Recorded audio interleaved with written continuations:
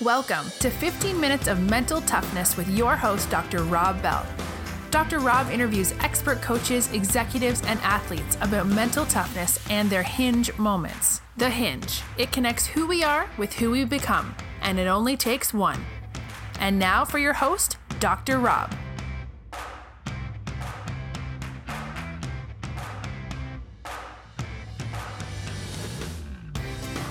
But it's interesting, the fact that we don't know when we're all going to play and compete again is not necessarily something that we choose to focus on. And I think we started that from the very beginning. Like, we're not going to sit there and train like, oh, well, I might fight here. We're only going to make decisions on what we know, not what we hope, what we hear, what we expect. You know, we make decisions on truly what we know as of now. And, you know, my day is May 21st. I mean, that could change in 5 minutes. That could change, you know, that could be the day, but always kind of with that mindset and perspective. So we go out, we're going to push each other. We're going to try to make each other better and just get real uncomfortable. Hey, this is Dr. Rob Bell. If you want a free ebook, the best mental toughness quotes that will make you better, just text Dr. Rob Bell, that's DrRobBell, to this number, 33444. You'll get a download right away. So our guest today is one of definitely the first PJ Tour players I ever started working with. Started working with him when he was a mini tour player. Knew he always had that greatness inside of him, and was just blessed to be able to work with this guy for 4 years, and just an incredible individual. Really look forward to hearing his story today, but he's been on the PJ Tour now for 10 years, 3-time PJ Tour winner, has a wonderful wife, Jennifer, 2 kids, Millie and Finn, and you all know this individual, but today our guest is Scott Stallings. Scott, thanks for joining us, buddy. Man, happy to be a part of it. Absolutely, man. I think there's so much that we can delve into. I mean, this is a podcast, obviously, about mental toughness and hinge moments, and when it comes to mental toughness, because you always had that drive, that fire, that it factor. I think that when people talk about it, if we can, man, let's just start out with that. When it comes to like mental toughness, man, what's it mean to you? I think mental toughness is in just life. There's a lot of different ways to look at it, especially from the sport that I play for a living. And, you know, I think when people have plans and they go about it, and like, just let's use golf as an example. All right, I'm going to hit the fairways, I'm going to hit the greens. And the moment that you have like that adversity, mental toughness is how you just deal with it. You understand that it's a part of life. It's a part of sports. It's a part of everything. And the moment that the less you freak out, the moment you kind of accept it and figure out a way to move on and kind of deal with it is, it's always a lot easier said than done, but there's a lot of ways to kind of practice and kind of play tricks with your mind as far as to learn how to deal with that kind of stuff. I always like the people that, you know, start telling me about how they're going to do things, and I just start laughing, because especially with the situation we're in now, like, I mean, I was at the Players Championship a week ago, and now I'm sitting here at my house for at least the next 8 weeks, if not longer, and pretty quick realization that we're not in control. Right. And I mean, this is a pure time of adversity, and, you know, people are freaking out all over the place, and this is an unbelievable time to be mentally strong and find what your weaknesses are, find opportunity that you may never get this time in my career again without being injured, to be time with my family, be time with my training partners that are all back in town. And I got some things in my game that I need to work on that a little bit easier to work on with 8 weeks off than, you know, trying to play against the best players in the world, and just try to make the most of it. We have no control out there. You know, everyone's doing the best they possibly can. And the feel sorry for me, or, oh, I really want to be out there playing. Come on, man, you gotta be better than that. And there's a lot of other problems in the world besides when I'm going to play golf again. And I think the moment that people, especially someone in athletics and sports, realize that, and just to know that, hey, I'm going to do everything I possibly can to be ready when my name's called on that tee, whether it's 8 weeks, whether it's 6 months, you know, whatever it is, like, I'll be ready, and I'm going to do the work each day to make sure I'm ready. Yeah. That was a long answer to a short question. Sorry. No, I think it's great, man, because I mean, I think you've always done a good job of that, is focusing on what you can control. But you bring that piece about, I think, perspective and gratitude. That's really important. Since you've mentioned it, in terms of your fitness that you've done, and how you've just transformed yourself and inspired so many people. Where we're at in the country right now with so much that's out of our control, and country going down in lockdown, and who knows where it's going to go. You train with a lot of different professional athletes. How do you guys approach training right now, and what's kind of stood out having gone through this? Because like we kind of said, right, like right now, like you're unemployed. How's that mindset kind of changed, and how are you approaching it? It's different. I told the guys this morning, it's a very unique group between baseball. We have our guy that kind of held us all together. It's our PT guy, Adam Curley, who travels a lot with me on the PGA Tour, but lives here in Knoxville. And he's having major FOMO because he's still is trying to get out of Florida at the beach and get back. But we've got some baseball guys. We've got a UFC fighter and myself. So I'm definitely they're bringing my street cred up, and I'm bringing their street cred down.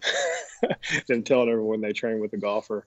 But it's interesting, the fact that we don't know when we're all going to play and compete again is not necessarily something that we choose to focus on. And I think we started that from the very beginning. Yeah. Like, we're not going to sit there and train like, oh, well, I might fight here. We're only gonna make decisions on what we know, not what we hope, what we hear, what we expect. We make decisions on truly what we know as of now. And my day is May 21st.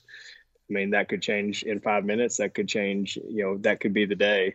But always kind of with that mindset and perspective. So we go out. We're going to push each other. We're going to try to make each other better, and just get real uncomfortable and suffer through. And it's a very unique group, and something that I feel very blessed to have, and guys that do completely different things than I do for a living. But we started doing this lunge thing right when I got back from my buddy Corey Gregory up in Columbus, Ohio. He lunges every day, and he challenged about 2 years ago to try it in off season, and literally the best my back, and I mean, the first week was brutal, but the best my hips and back have ever felt. So I was like, man, it's a great time to do it again. So I started doing it, and it's amazing how social media picked up on it, and other people started doing it. And we were literally lunging down my driveway after this workout this morning, and my buddy that plays for the Nationals, that just comes off a World Series, he's like, man, I just realized how much I let what I do dictate and define me in my career and my life.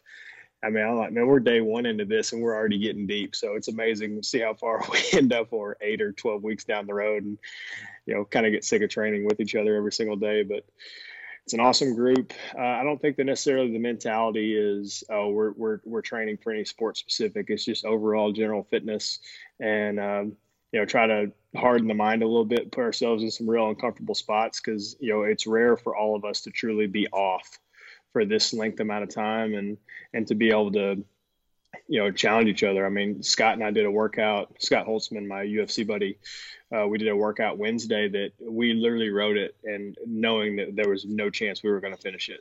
And we just said, we're going to see how far we could get, and said, all right, this is going to be our benchmark workout for the next, few months. And we're going to keep coming back to this and see if we can finish it. And just to see, kind of test our fitness. And like for myself, I'm doing a lactate VO2 on Monday, and kind of see how my fitness, kind of make sure I can be accountable to that. You see me kind of snagging on some water here and there. I basically, when I was coming back from Ponte Vedra, I wrote down all the things that I thought I can improve upon. Yep. And things I couldn't control and things I can control. And like my hydration is 50-50. I either, when I'm playing on the course, I do great, but at home, I kind of, a lot of coffee and water's kind of, throughout. So I made a goal. I was like, I'm going to drink at least a gallon of water a day, try to get it done by 3 o'clock, so I'm not waking up all night. But just little things like that, and just little checks throughout the day to make sure, man, am I truly maximizing my time at home when I have total control, and, little things like that. Yeah. Yeah. I think that's what, you and I are definitely on that same mindset in terms of, I think we have to squeeze the nectar out of every single day, right? Because this is all we've got. Talk talk about suffering a little bit, man. So when you get in those workouts and you suffer, what does that do? How does that help our mind, and how we have to go to that place? Yeah, anyone that hasn't read "Can't Hurt Me" by David Goggins, unbelievable story. Incredible guy to follow on social media. Hopefully I have an opportunity to meet him one day. And just incredible story about just his whole life of suffering, from personal tragedy to overcoming just incredible obstacles. And I mean, he uses a word, he tries to callous his mind and to where nothing phases him. And the gym is very counterintuitive to what I do for a living. Golf's very long and slow and kind of monotonous, where there's so many different training methodologies you can use to where like nothing surprises me. Whether it's on the minute, whether it's AMRAP, whether it's to completion, whether it's we did a 50s workout today with every 3 minutes you had to do a 10-calorie sprint and then go right back into it until you got done. And I mean, just different things like that, to where like I know when I step foot in there, I'm going to get really uncomfortable really quick. And I'm going to learn how to just overcome. I'm going to learn how to breathe. I'm going to learn how to control my heart rate. We were with some guys working out in Ponte Vedra last week, and we did a workout the weekend before I went down, right before the tournament. And we were training with some guys, and we basically did some steady state cardio for an hour to learn how to control our heart rate in that like upper tier. And you start to really understand suffering when you can control your heart rate in the upper 150s for an hour. What did you do for that one? That was it was a 2 minutes on, 30 seconds off for basically 24 rounds. So 48 minutes of work and basically 11 and a half minutes of rest if you don't count the last one. And you're running, you're biking, you're rowing, and you're skiing, and you're just understanding your output to where you can kind of hold that heart rate. My goal is to try to hold it over 150 for an hour. And I was able to do that. But, where you just understand I can do this in this department, I got to run a little bit slower. I got to row a little bit faster. And you start to understand, if I can do this, this is my end result. Yeah. Then you get those other workouts where we did a workout yesterday where it was 6 push presses at 75 pounds and 6 burpees over the bar for 4 minutes. And you did 1-to-1 work to rest. So you did 4 minutes, you rested for 4 minutes, and then you did that 3 times. And you tried to beat each round. And man, it was brutal. Yeah. I mean, 75 pounds is not difficult by any means, but over the course of, we added up our reps. I mean, we did 128 push presses in, basically 12 minutes and 128 burpees. So just to keep the rounds and just to know that, and to have other guys that are in there with you, like, I mean, no one wants to suffer alone, but I mean, there's times that happens. I mean, I've really enjoyed running. And that's just something that I kind of like. I enjoy getting out there and, kind of seeing where my mind goes. And I don't necessarily listen to music. I don't really listen to anything, and kind of get out there and just see where my mind takes me. Some days that's 2 or 3 miles. Some day it's 10 or 12. And just seeing what the body's capable of. I mean, the quote that's on my wall that's right in front of my treadmill is Socrates basically describing if you don't understand what your body is truly capable of, then like, what are you doing? And that's a summation of it. But essentially I look at that every single day, and I'm going to try to see every time I come in here at home, on the road or whatever, I'm going to try to see what my body's capable of. And that's just as much on the training side as the recovery side as well. Right. I mean, from a mobility, like that list that I wrote down, my mobility is something that constantly needs to be improved upon, and subscribe to a few different app-based stuff to kind of help me be accountable to it, where I check in every single day, where I have to do it. And I've got my wife suffering along with me in some of the programming, which yesterday was 51 minutes of basically just like long, steady, like stretch holds. And man, if you haven't done that in a while, it's a wake-up call to like, this is something that I have to do every single day because you only get one body, you only get one chance, and you better be a good steward of it. Yeah. So a lot of times, man, if our worst moment then becomes kind of our best moment. And we never realized that at the time. But share that story with us when you're at the doctor's office at UCLA. Was it and sleep apnea was a big part of that was going on with it. But share with that hinge moment about when that transformation that took place. Yeah, it was a scary time. I didn't really know what was going on, and kind of like the backstory of it is, that the admitted use of a banned substance. Like, I reported myself in February, and it took the tour until April to give me a word as far as how they were going to choose to proceed. And honestly, if you'd have given me the opportunity, knowing what would happen, like, would I have done the same thing? Probably. Because ultimately, it just gave me the time to do the things I needed to do I had no business being out there on tour anyway. I felt so bad. So I was just kind of spinning my wheels, but, who knows, man? Everyone looks back. It's like, would that be something that you would recommend? Would you do something different? Would you do it the same? And, I was very happy with the way it turned out, because I knew that I never intended to do, anything to try to gain advantage on my competitors, and nor would I. But it was just a big time of limbo, which I don't think, I always kind of felt like the rug was going to be pulled out from under me, because I was allowed to play, like, after I basically self-reported, and I never failed a drug test. I never did anything. And so it was a constant battle of, man, what's going on here? So even while dealing with that, was still dealing with doctors' offices and kind of managing all that. And I reached out to two guys. I reached out to a guy at Boston University and a guy at UCLA. And the guy at Boston recommended the guy at UCLA as more of a diagnostician. And I went out, they called me Monday of Colonial, and he said, I have opening on Thursday and Friday of this week. If not, it's going to be 6 to 8 weeks. I'm going to Europe to speak and travel.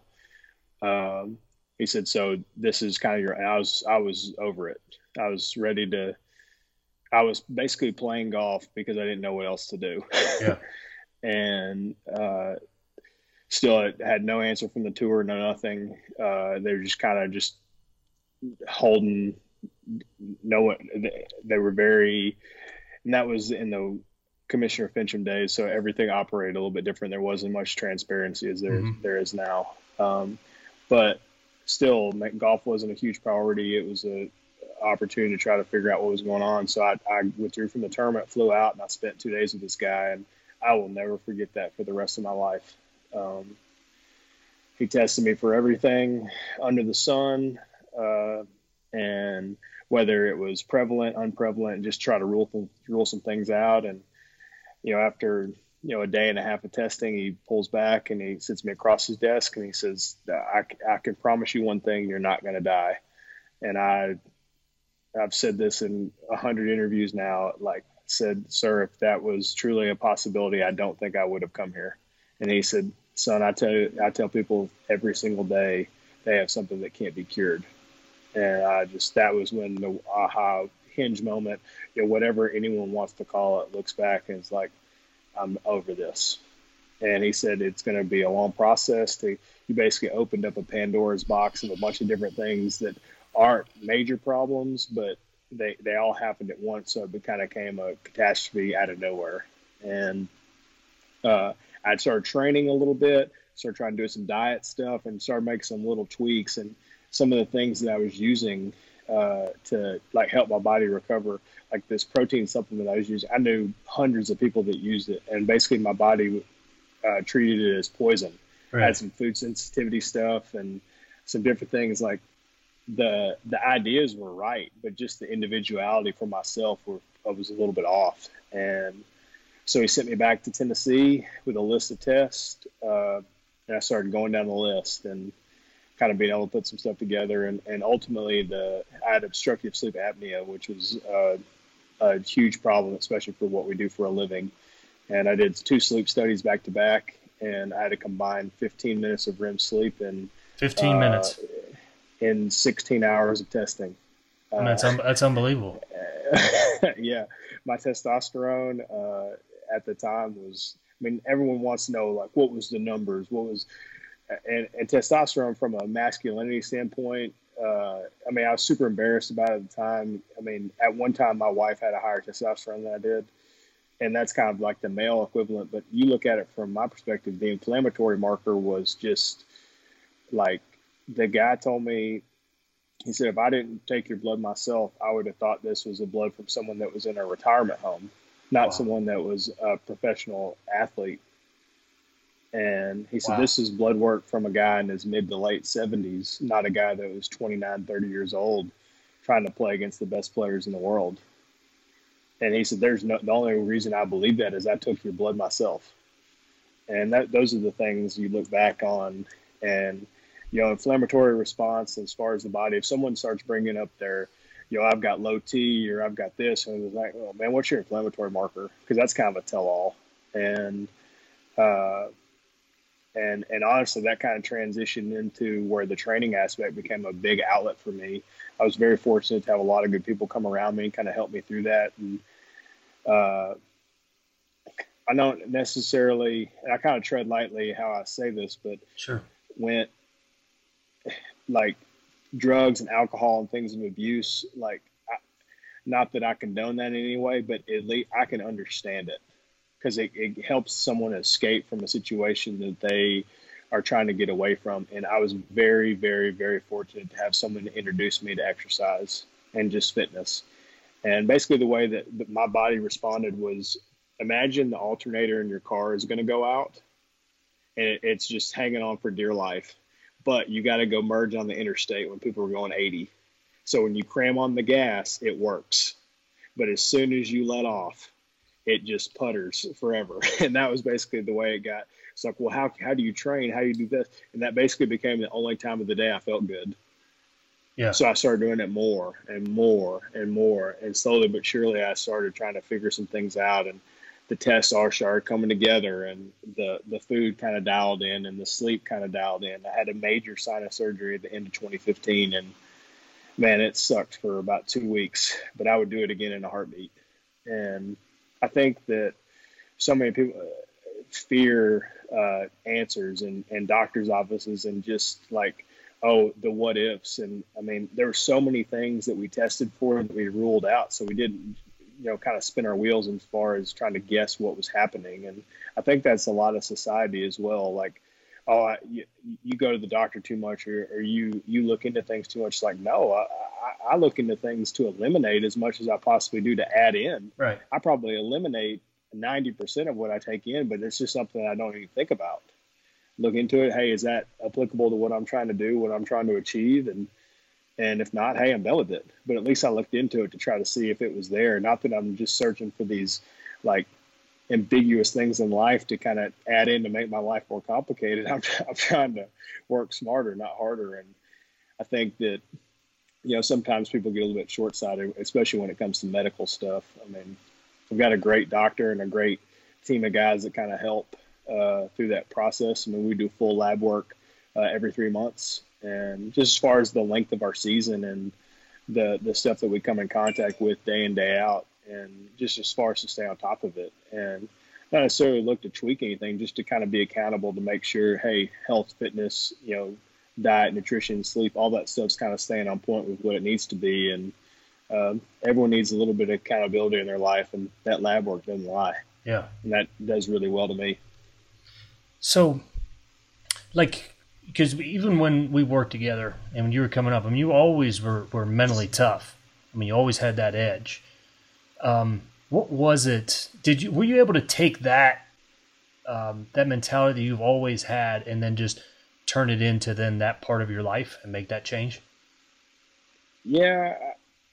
I remember when I left the doctor's office at UCLA, I was in an Uber. I was going back to, I can't remember exactly where I was going.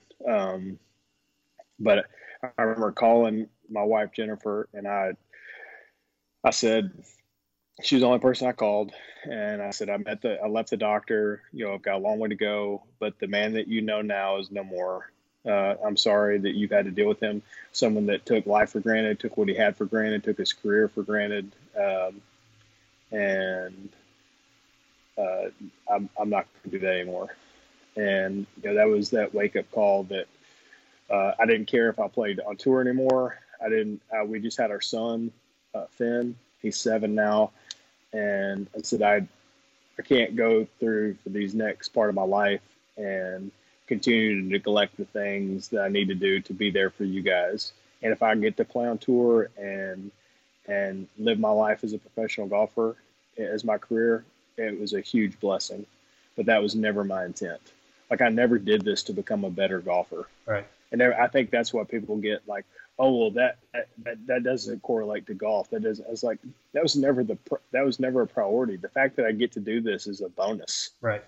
And now there's the transition. I'll be able to figure out some different ways to kind of transition where it does affect my golf. But at the time, that was never the priority. Oh, I need to get healthy so I can get back on tour. It's like, I need to not sleep 16 hours a day.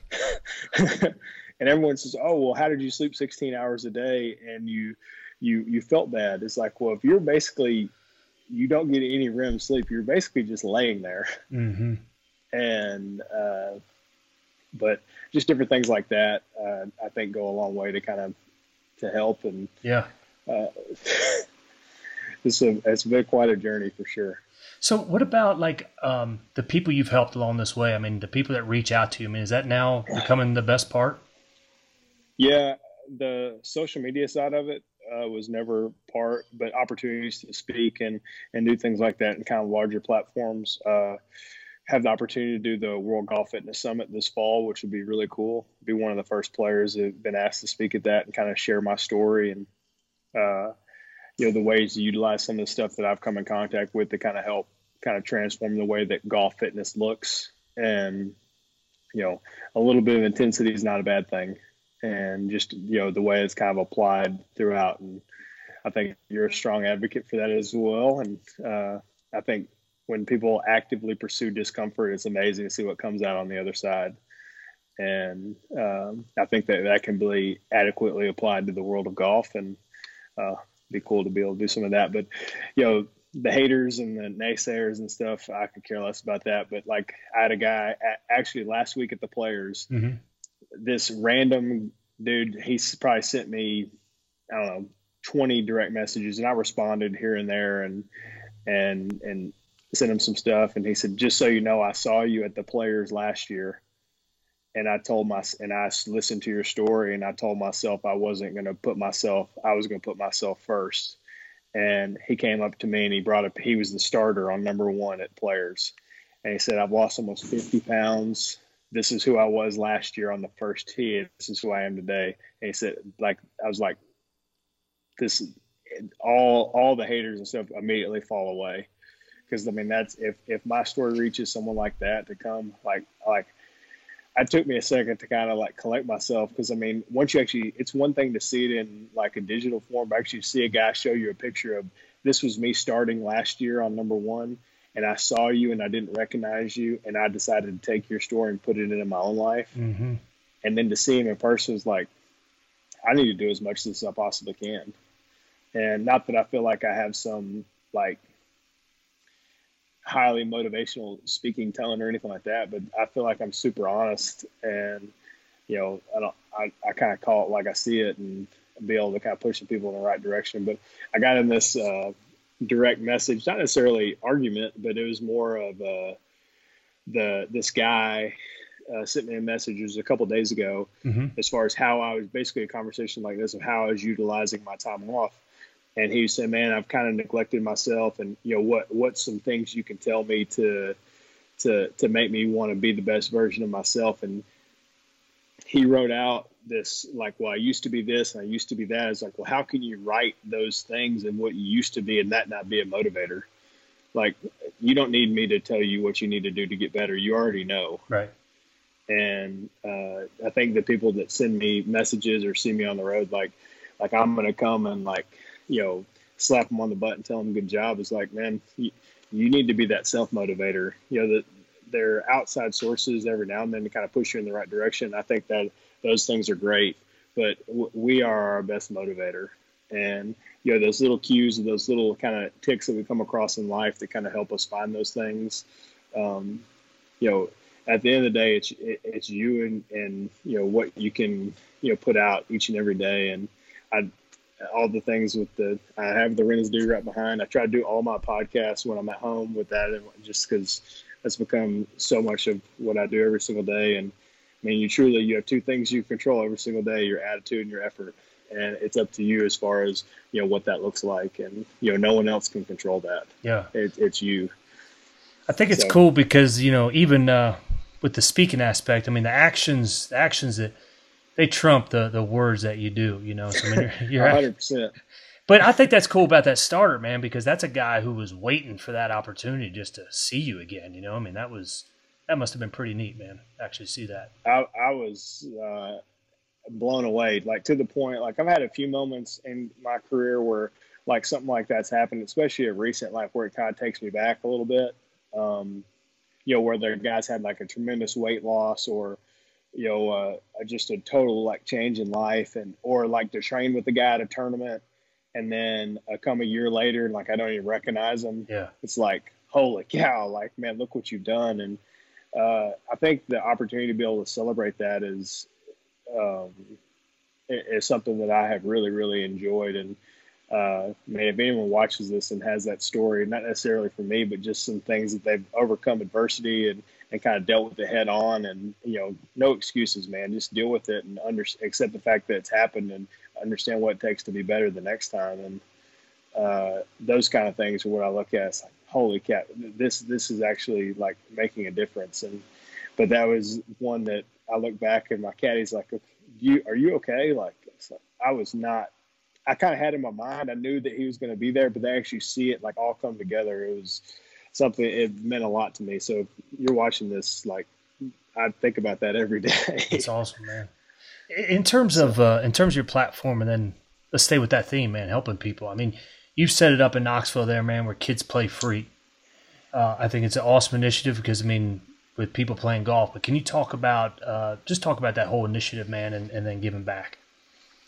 Yeah, so I do a lot with junior golf. Obviously do a lot with professional golf on tour and everything that the PGA Tour tries to do in the areas that we play, and do a lot. I had an AJGA event for 9 years. I started the Tennessee Junior Cup. It's where we take the East versus West boys and girls.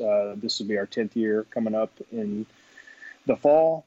And my business manager, one of my close friends, came up and said, man, we don't do anything to grow the game. Like, I feel like I do a lot for the game. He's like, you don't really do anything from the beginning side. Everyone that you deal with is good at golf. And I was like, you're exactly right. I mean, from the tour to high level amateur golf to, the occasional pro-am here and there, but nothing to actually like stick a club in the hand for the first time and kind of give them the opportunity to learn. Yeah. And I've said this in every speech that I do for Kids Play Free. Golf's given me more than I ever deserved and more than I ever thought it would be capable of doing. So if I have the opportunity to give that same opportunity, if I have the same chance to give the same opportunity to a kid that may have not had it before, like, I'm going to do that. So we just wrote a list down of all the reasons why people don't play and try to figure out the fastest way to eliminate all of them. And it was time, cost, and availability. And through the partnership with the Tennessee Golf Foundation and a couple courses here in Knoxville, we were able to provide golf 365 days a year for free. And there's some really, really cool opportunities here in Knoxville and Knox County. And Mayor Jacobs, our wrestler mayor, is very proud of the initiative and something that he wants to get behind. So we'll hopefully add a few more golf courses and kind of a transition program to go from a kind of a par 3 executive course setting into a big course and kind of be able to develop that next generation of junior golfers. And now with everything that's happened in the world with the virus and quarantine and whatever, people are encouraged to kind of golf is something people are excited to be doing. You kind of do it on an individual basis. And I got a call from our buddy that runs one of the courses close to my house, and he said this is the busiest month they've had in a long time. That's awesome. Yeah, just because people can kind of be out and kind of be away from people, but still be able to enjoy outside. And I love hearing that. And it's something that we talked about hypothetically, but to actually see it come to fruition and, get some notoriety and attention and hopefully inspire others to be able to provide the same thing is pretty great. Yeah. So some people that are listening to this for the first time, man, and don't understand. I mean, how does the initiative work? How does that set up for a kid? All they have to do is physically be there. Okay. They provided an email address. They're not required to do anything. They have an email address or a phone number where they can get in touch and kind of let them know, because what we've done is through some of the PGA section, allow some instructional time. Yep. And just to know. So if you bring your kids, equipment, balls, they can use their own if they have it, but a kid just needs attendance basically. And he can show up, and balls, clubs, and unfettered access to the golf course. We have 2 par 3 courses here in town, and they can have at it, man, all day if they want to. And all they need is a little bit of parent involvement at the beginning, and cut them loose. That's how I learned how to play when I was a kid. My parents dropped me off and picked me up later in the day, and we're trying to develop some kind of player development programs. Yeah. To kind of take that kid, I kind of like hitting it around. I'd kind of like to do a little bit more, and kind of give them some places to go. So some of the transitional courses that we're looking at being a part of here in Knox County, and is something that's next in the progression. But for now, we're very happy with the progression of the program, and to see a lot of kids touch the golf club for the first time, and some of the stories that have come from it, it's been pretty cool. I think it's fantastic, man, because even you don't know the impact, right? 10, 15 years from now, one of the kids that are going to come up to you and be training with you, and that got to start through you. Yeah, it's pretty interesting. We had a fundraiser in December, and as a bunch of people that I knew were a part of the fundraiser. People helped me start the program, or friends and family here in town. But we had a bunch of people that I didn't know come up and say, my kids have played this many rounds, and whoa. I had one dad that he came to the fundraiser and said, my son played 81 holes in one day. That's what I did. Yeah.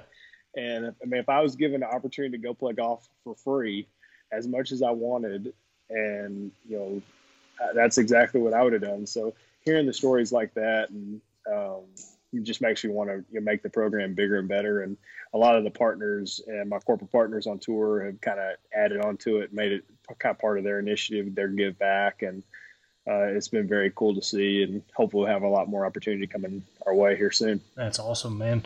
I love that too, man. It's I think it just shows, your heart. With how about this one for the golfer? So let's take this one to the golfer that's coming up, that wants to play, wants to be the best that they can be. When it comes to their mental toughness piece, what's something that you wish you knew when you were coming up and growing up and getting better at the game that you think's important? I think and this is not from a defeated mindset. This is just accepting mindset of this game owes you absolutely nothing. Absolutely nothing. And I think the quicker that you can realize that, and just accept the fact that, hey, just because I've had practice sessions where I've absolutely worked my butt off and go back and I struggle with something the exact same day. And golf is, it's very unforgiving, but it's the best game in the world because you can always get better at it. And I think a lot of times people the work in to progress out ratio is not very high, if that makes sense, just because the time and effort that it takes to be really good. And why you see the guys that shoot, man, that guy shot 65 and he shot 77 the next day. Is man, there's so many different intangibles that we deal with, that people I don't think understand, especially when we deal with highly competitive golf. And not that you walk out every single day, it's this game owes me nothing, or I'm just going to just let whatever happen. No, man, I'm going to take it head on. I'm going to accept what happens, and I'm going to deal with whatever adversity comes my way. But I'm going to be as prepared as I possibly can to overcome any obstacle that I deal with. Mud ball. Yeah. Delve into that just a little bit more. What do you mean the golf that it doesn't owe you anything? Talk about that a little bit more. Yeah, I think there's a lot of things I practiced 6 hours and I shot 76. It's I've had days where I didn't practice at all and I shot 62. Yeah. I think that I don't know if finicky is, but that's a good description of what I try to do for a living. I mean, but just figuring out there's so many other things from a mindset perspective that necessarily dictates outcomes. The process of getting to the golf course and preparation, from day to day is way more important than the what happens like on the driving range. Like people, like I love the Pro-Am. Like, I hit it great on the range. Mm-hmm. It's like, well, that just ruins you. I mean, like, I'd rather see a guy top it 50 times in a row because he goes on the course, he has no expectation. And he goes out there and plays great. It's like, that's the best round I've ever played. I thought I was going to play awful today. It's like, well, you thought you were going to play awful, so your expectations were lower and you had the best round of your life. And then you get the total opposite of that. The guy that just goes out there and 2000 Tiger Woods on the range and goes out there and he can't find earth. And expectations can be a slippery slope. And especially when you deal with a game that ultimately you have control of what happens before you hit it and when it goes up in the air, it's in the Lord's hands then. Yeah. And, you're accepting with whatever happens. Golf is one of the only sports in the world where you can do everything right and get a bad result.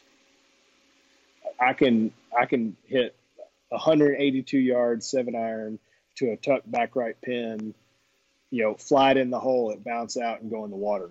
I did my part right. But I think the sooner you start to realize that I'm going to put my best foot forward and understand that whatever comes my way, I'm going to deal with it.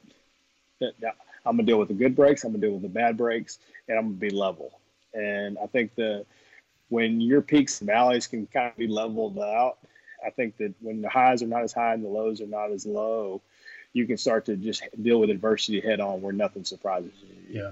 And I feel like that's the guys that are truly the best in the world, nothing shakes them. Yep. They get up there, divot in the fairway, plugged in the bunker, man, they shake it off. They get it back in play and they go and they do better the next hole. And I feel like when that woe is me, the world's against me kind of mentality, those are the guys that kind of flash in the pan.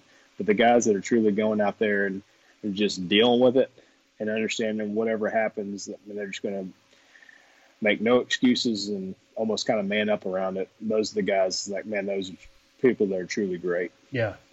One of the quotes I like, because I think that's an epic one, man. I might title the podcast that way. But if, golf pays you when it wants to pay you, not when you want it to pay you. Absolutely. There is no doubt, man. If you took the amount of time and effort that a PGA Tour plays, works, and still gets bad results compared to the average amateur and stuff, it's like it's not a time in, time out thing. And yeah. It's a focus. It's a process oriented. And like I was with some baseball guys after I played the Players. I played the 10th hole awful. And we were talking about the process and like transition periods and when, there's lengthy waits and trying to treat every shot as the same in just certain situations where they're not the same and trying to have like physical cues come in and kind of help deal with those kind of transition moments. And man, it's my 10th year on tour and I'm picking brains of guys that don't even play the same sport as I do, just as far as there's so many different things you can learn from others. But I think for the most part, I try to do a good job of trying to realize that I don't have it all figured out. And the moment that I feel like I do have it figured out, I haven't figured out anything. Yeah. And if you can't find a learning moment and at least have the humility enough to come alongside someone like, man, I can learn a lot from this person. Whether it's a guy that's a rookie on tour or the guy that's been retired for 25 years, like I want an opportunity to sit down and, man, what are some things that you wish you could have done different? And whether that's, man, I'm just happy with my career. I was happy with what I did. And, or whatever it is. Yeah. I think that goes a long way. And you've always done a good job of that though too, man. Even on web.com tour, I mean, you were out there still constantly learning, man. You're always in that learning mode, which was so cool. I want to bring up one story real quick because this is the one that I share. One of the best things I learned from you, and you might not even remember it, man. But we're at Aronimink, and it's Wednesday, I guess. And Red Sox were in town, Red Sox and Phillies, right? And I wanted to have a bet. I was going to bet 100 push-ups against like the tickets. And all you had to do was 2-putt from one spot on that little green that was kind of off near the clubhouse. Nobody was really on it. And do you remember the story? Mm-hmm. And so you show up, and there's one putt. There's one putt that's going to be a tough one. The others are pretty easy, but you hadn't been putting at all. And I kind of was practicing before you showed up there, and it kind of just runs off. It leaves you like a 7-footer, like coming back. So I'm thinking in my head, all right, he comes here, he's going to warm up on these couple of easy holes, and then he's going to finish on this little Rasputin of a hole. And you show up, and you look at them all, and then you point to the tough one. You say, like, I'm starting with that one. And you knocked it, got it done, and then it was like the rest was easy. And it taught me the power. It was like, man, start with the difficult stuff first. And I never forgot that lesson. But do you remember that one? Yeah, I think a lot of people like, oh, what can I do with the easy stuff? And we had I worked out with 2 guys today, and we had this 50s workout where it was 10 exercises. None of them were overly difficult, but it was 50 reps of everyone. So 500 rep workout, and every 3 minutes you had to come on and you had to do basically a 10 cal assault bike sprint in that rest minute, and then rest for the rest of it, and then right back into it. And we were transitioning right before we started to go into like, what do we think is the most brutal part? And sure enough, my buddy, the UFC guy, he's the unbelievable mentality. He's just far and dealing with adversity. He's like, I'm gonna start there.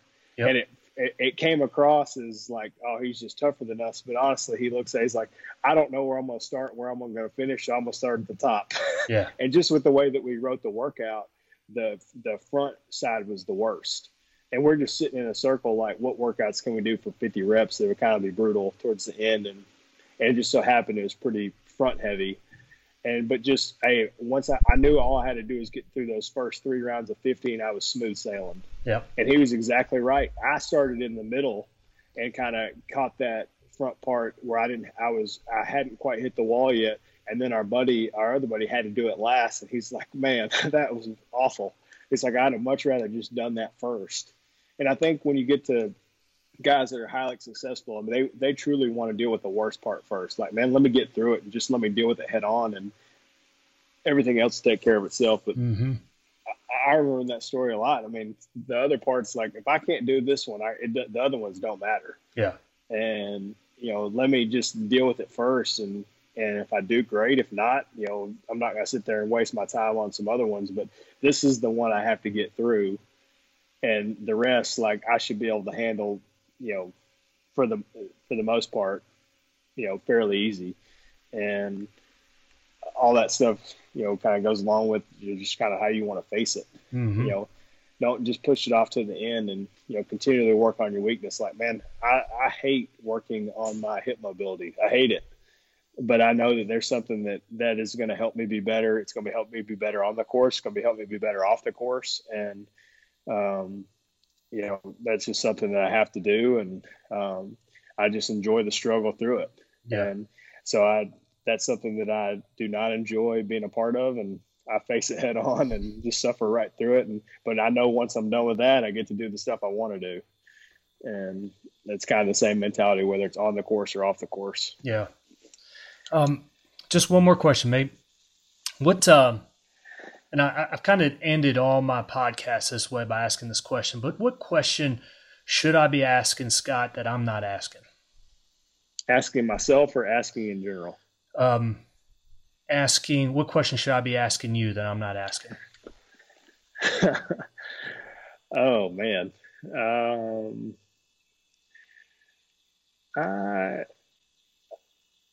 I don't know. I feel like I don't know if it's just me per se, but I always try to ask someone, like, what are they striving towards? What is it? Whether it's, mental, physical, spiritual, life, marriage, whatever. I think that you should be, if you are, I don't know if it's goal oriented, but if you're process oriented, those should be pretty quick answers to understand. Like, hey, man, what's something in your body you're working on? I can tell you pretty dang fast. I can tell you something we're working on with our kids. I can tell you something that my wife and I were talking about, like with our kids' schedule and trying to just be better, be aware with this time that we're never going to get. And I think that's a pretty quick check. And then you start to see people scramble like, physical fitness. Like, no, that's kind of a foregone conclusion. But like, what are you working on? And I think it's just a mindfulness thing to understand, this is what I'm doing. I'm not just out here spinning my wheels and going through the motions, but I actually have like achievable goals that I'm trying to work on, and, setting some accountability throughout there to try to help make sure you achieve it, whether it's a physical thing. Hey, I mean, I'm trying to lose, 50 pounds, or I'm trying to, lose 1 pound a day, or, like myself, I mean, I'm 35 years old next week, and I'm trying to make sure I hold myself accountable to drink a gallon of water a day. Like, that's just little things, little cues that I can have for myself that, hey, I go through this, I do this. But I like to not necessarily put people on the spot, but I think it's a good way, man. Do you really put your money where your mouth is? And, can you really, like you were saying, the work speaks for itself. And, someone asked me what I'm working on, I should be able to tell them pretty quick if they give me some kind of parameters, and, whether that's my golf swing, or, whether that's, my deadlift technique, or, whatever, my mile time or whatever, I can tell you pretty quickly, like, what I would like to improve on, the things I'm trying to do to make sure that happens. Love it, man. Mic drop, buddy. Hey, Scott, can you go ahead and mention your sponsors real quick, man? I'll put those links in there. My Titleist is my equipment sponsor. Kronos, Task Performance, South College here in Knoxville. One Flight, they're a flight company out of Denver. I use Onyx on my collar, Fit Aids in Santa Cruz, Rogue, Techno Gym, Brandon Bills. There's quite a few, but that's enough to kind of get it started. And no, it's awesome, we got man. a bunch of other fitness we're working with, Power Dot, Riku, and a bunch of others kind of transitioning into some stuff off the course. But exciting times to be able to kind of showcase some of those things, especially while I have some downtime off the tour, and hope to be able to bring them in full once we get back on there. For sure, man. That's awesome, man. We'll put them on there, buddy. Hey, Scott, thanks so much, man, for taking the time, man, and I really appreciate you. All right. Thank you, buddy.